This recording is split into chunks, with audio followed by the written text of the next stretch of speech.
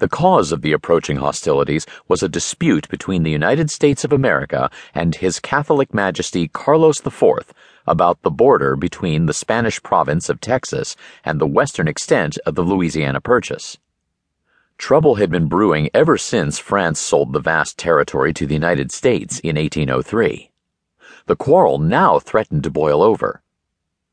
The Spanish had stationed more than 1,000 troops in Nacogdoches in Texas and occupied positions on what the United States regarded as its territory.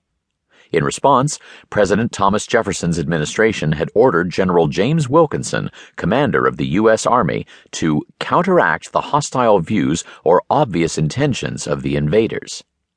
Already on its way to Washington was Wilkinson's assurance that with the forces available, I shall be able to drive our opponents before me and take Nacogdoches.